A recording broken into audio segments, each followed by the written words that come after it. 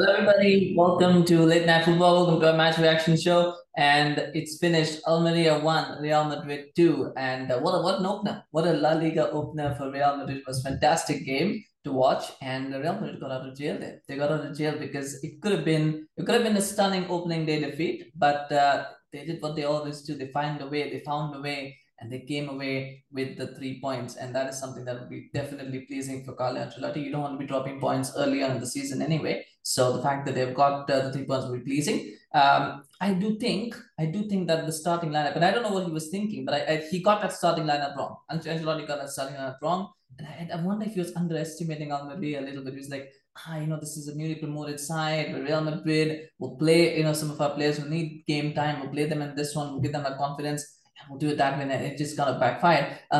Because I mean, Rodrigo. I mean, if you're gonna start Rudiger, you cannot play him with Nacho because Rudiger and Nacho is not a centre back pairing that you want to start with. You got to play Rudiger with ALABA or you got to play him with Eder Militao. You can't play him with Nacho because because that's two centre halves who are not really first choice. So if he was going to do that, then it should have been that way. And then I think also playing Chouamini and Camavinga together again is not what you want to do. Two players who are not necessarily that experienced. Chouamini doesn't really have much La Liga experience. Camavinga has only been there for he's still very young. So you wanted again, if you were going to start Chouamini or Camavinga, you then play them alongside maybe Casemiro. You bring in Modric. So I think he got those selections wrong. And the first goal, and I said this throughout preseason, I said that Real Madrid looked very vulnerable to the press and the high ball. They look very vulnerable to that. And that is how the goal came with the high ball. So just a basic long ball over the top. It was a good pass from I don't know the guy's name that I can't remember right now, but Iguaras. Iguaras was the one who made that pass. And when he puts that ball over, Ramazani is a very easy finish.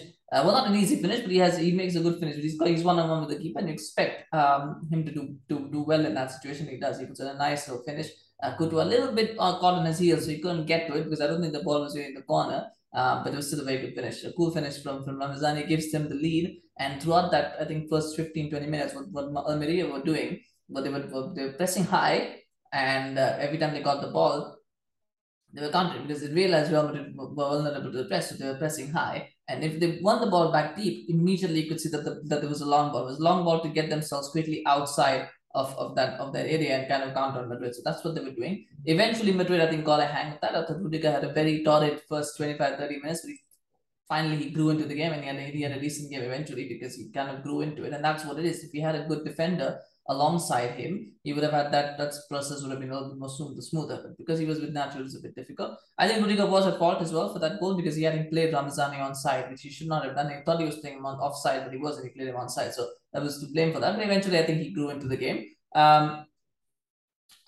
The whole first half, when Madrid dominated the game, by the way, let me just be clear. After the first 15-20 minutes, Madrid dominated the rest of the 70 minutes. They were just totally dominant. You almost felt like if Madrid could get that first goal, they would go on and win the game because you really felt that was the way Madrid were playing. So the longer that Almeria could hold out, they would have held, was the better for them because you knew these are the kind of games where when you get a goal, you get two. And then that's what was likely to happen. So, from Almeria's point of view, it really was about trying to prevent Madrid from scoring for as long as they could and just holding out. They just couldn't do it. And what happened after the first 20 minutes as well is that 5-3-2, and this is the problem with playing a 5-3-2, is often the front two has to kind of go towards the back, towards the wing areas because they've got to make sure that the wing backs don't get exposed. So you're almost looking at it like it becomes a 5-5-0 at times. And that's what happened was that after the first 15-20 minutes, once Madrid got the hang of it, the Sadiq and Ramazani both kind of just split. They were split because they had to keep tracking back. They had to keep going wide because the long balls were going wide, and so therefore there was no threat in the middle. And that was the issue. But the good thing for Almeria was they already got that first goal early on. So by the time Madrid figured that out, they already had something to hold on to. But what it did mean was that they lost that attacking threat. That probably could have got Madrid out, or would have made them think about something. They just lost that threat. And that I think was a problem in that second half because when Madrid kind of went to the gears, but Almeria really didn't have much in terms of attacking threat.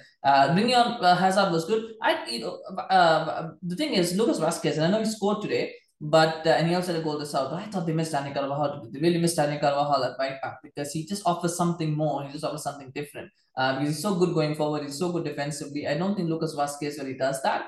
And that was a miss. But the goal that he scored was brilliant because it was good play from Vinicius. Vinicius has really grown. Last month he's just become so good, and he ran this game on the left hand side. He just ran this game, and he made a very good run. And when it comes in, I thought Benzema really is critical here because he makes sure he's not trying to score, he's not trying to shoot. All he's trying to do is trying to make sure that the ball doesn't fall to the goalkeeper, doesn't fall to Almeria player. So all he's doing is passing it away. And then the defender was caught napping, and Vasquez just goes in behind him and scores. So it was a good move started by Vinicius and really kept going by Benzema. It was a good finish by Vasquez. And at 1-1, you just like I said, you just knew they were going to win. But what a way to win! Alaba comes on as a substitute. They got a free kick and they sent Alaba on. I don't know if Ancelotti said that. He said, I'm going to send Alaba on just to do that free kick. I don't know. But they had some discussions about what to do. And he comes on. Alaba says, I'm going to do the free kick. It's my first touch.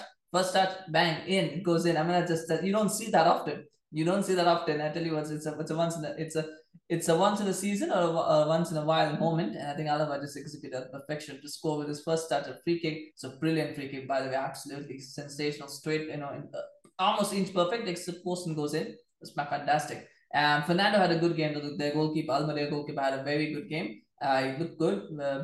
He made a lot of saves. He didn't look overawed at any point, and he was unlucky to lose, but he had a good game. I thought Ramazani was good. I thought Robertone was good as well. So they had a few good performances, Almeria. The problem was that they're just getting pushed back deeper and deeper and deeper, especially when you play the back five. That's what happens, and therefore that meant that Madrid just had to be patient, had to wait for the opportunities, and they did, and eventually they got the goals.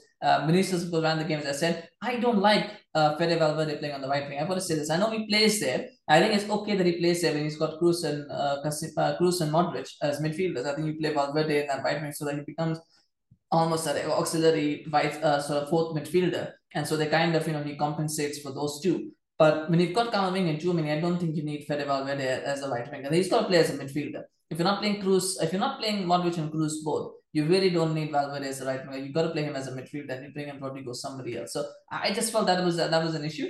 And hopefully Ancelotti can solve that. But yeah, that's just something that I've noticed a lot that's happening. But yeah, it doesn't suit that position. But anyway, 3 points to Madrid at the end of the day. I think something for them to take forward to the next game and start thinking about how they're going to approach that. But smash a like for Real Madrid. The match, it's hard to say.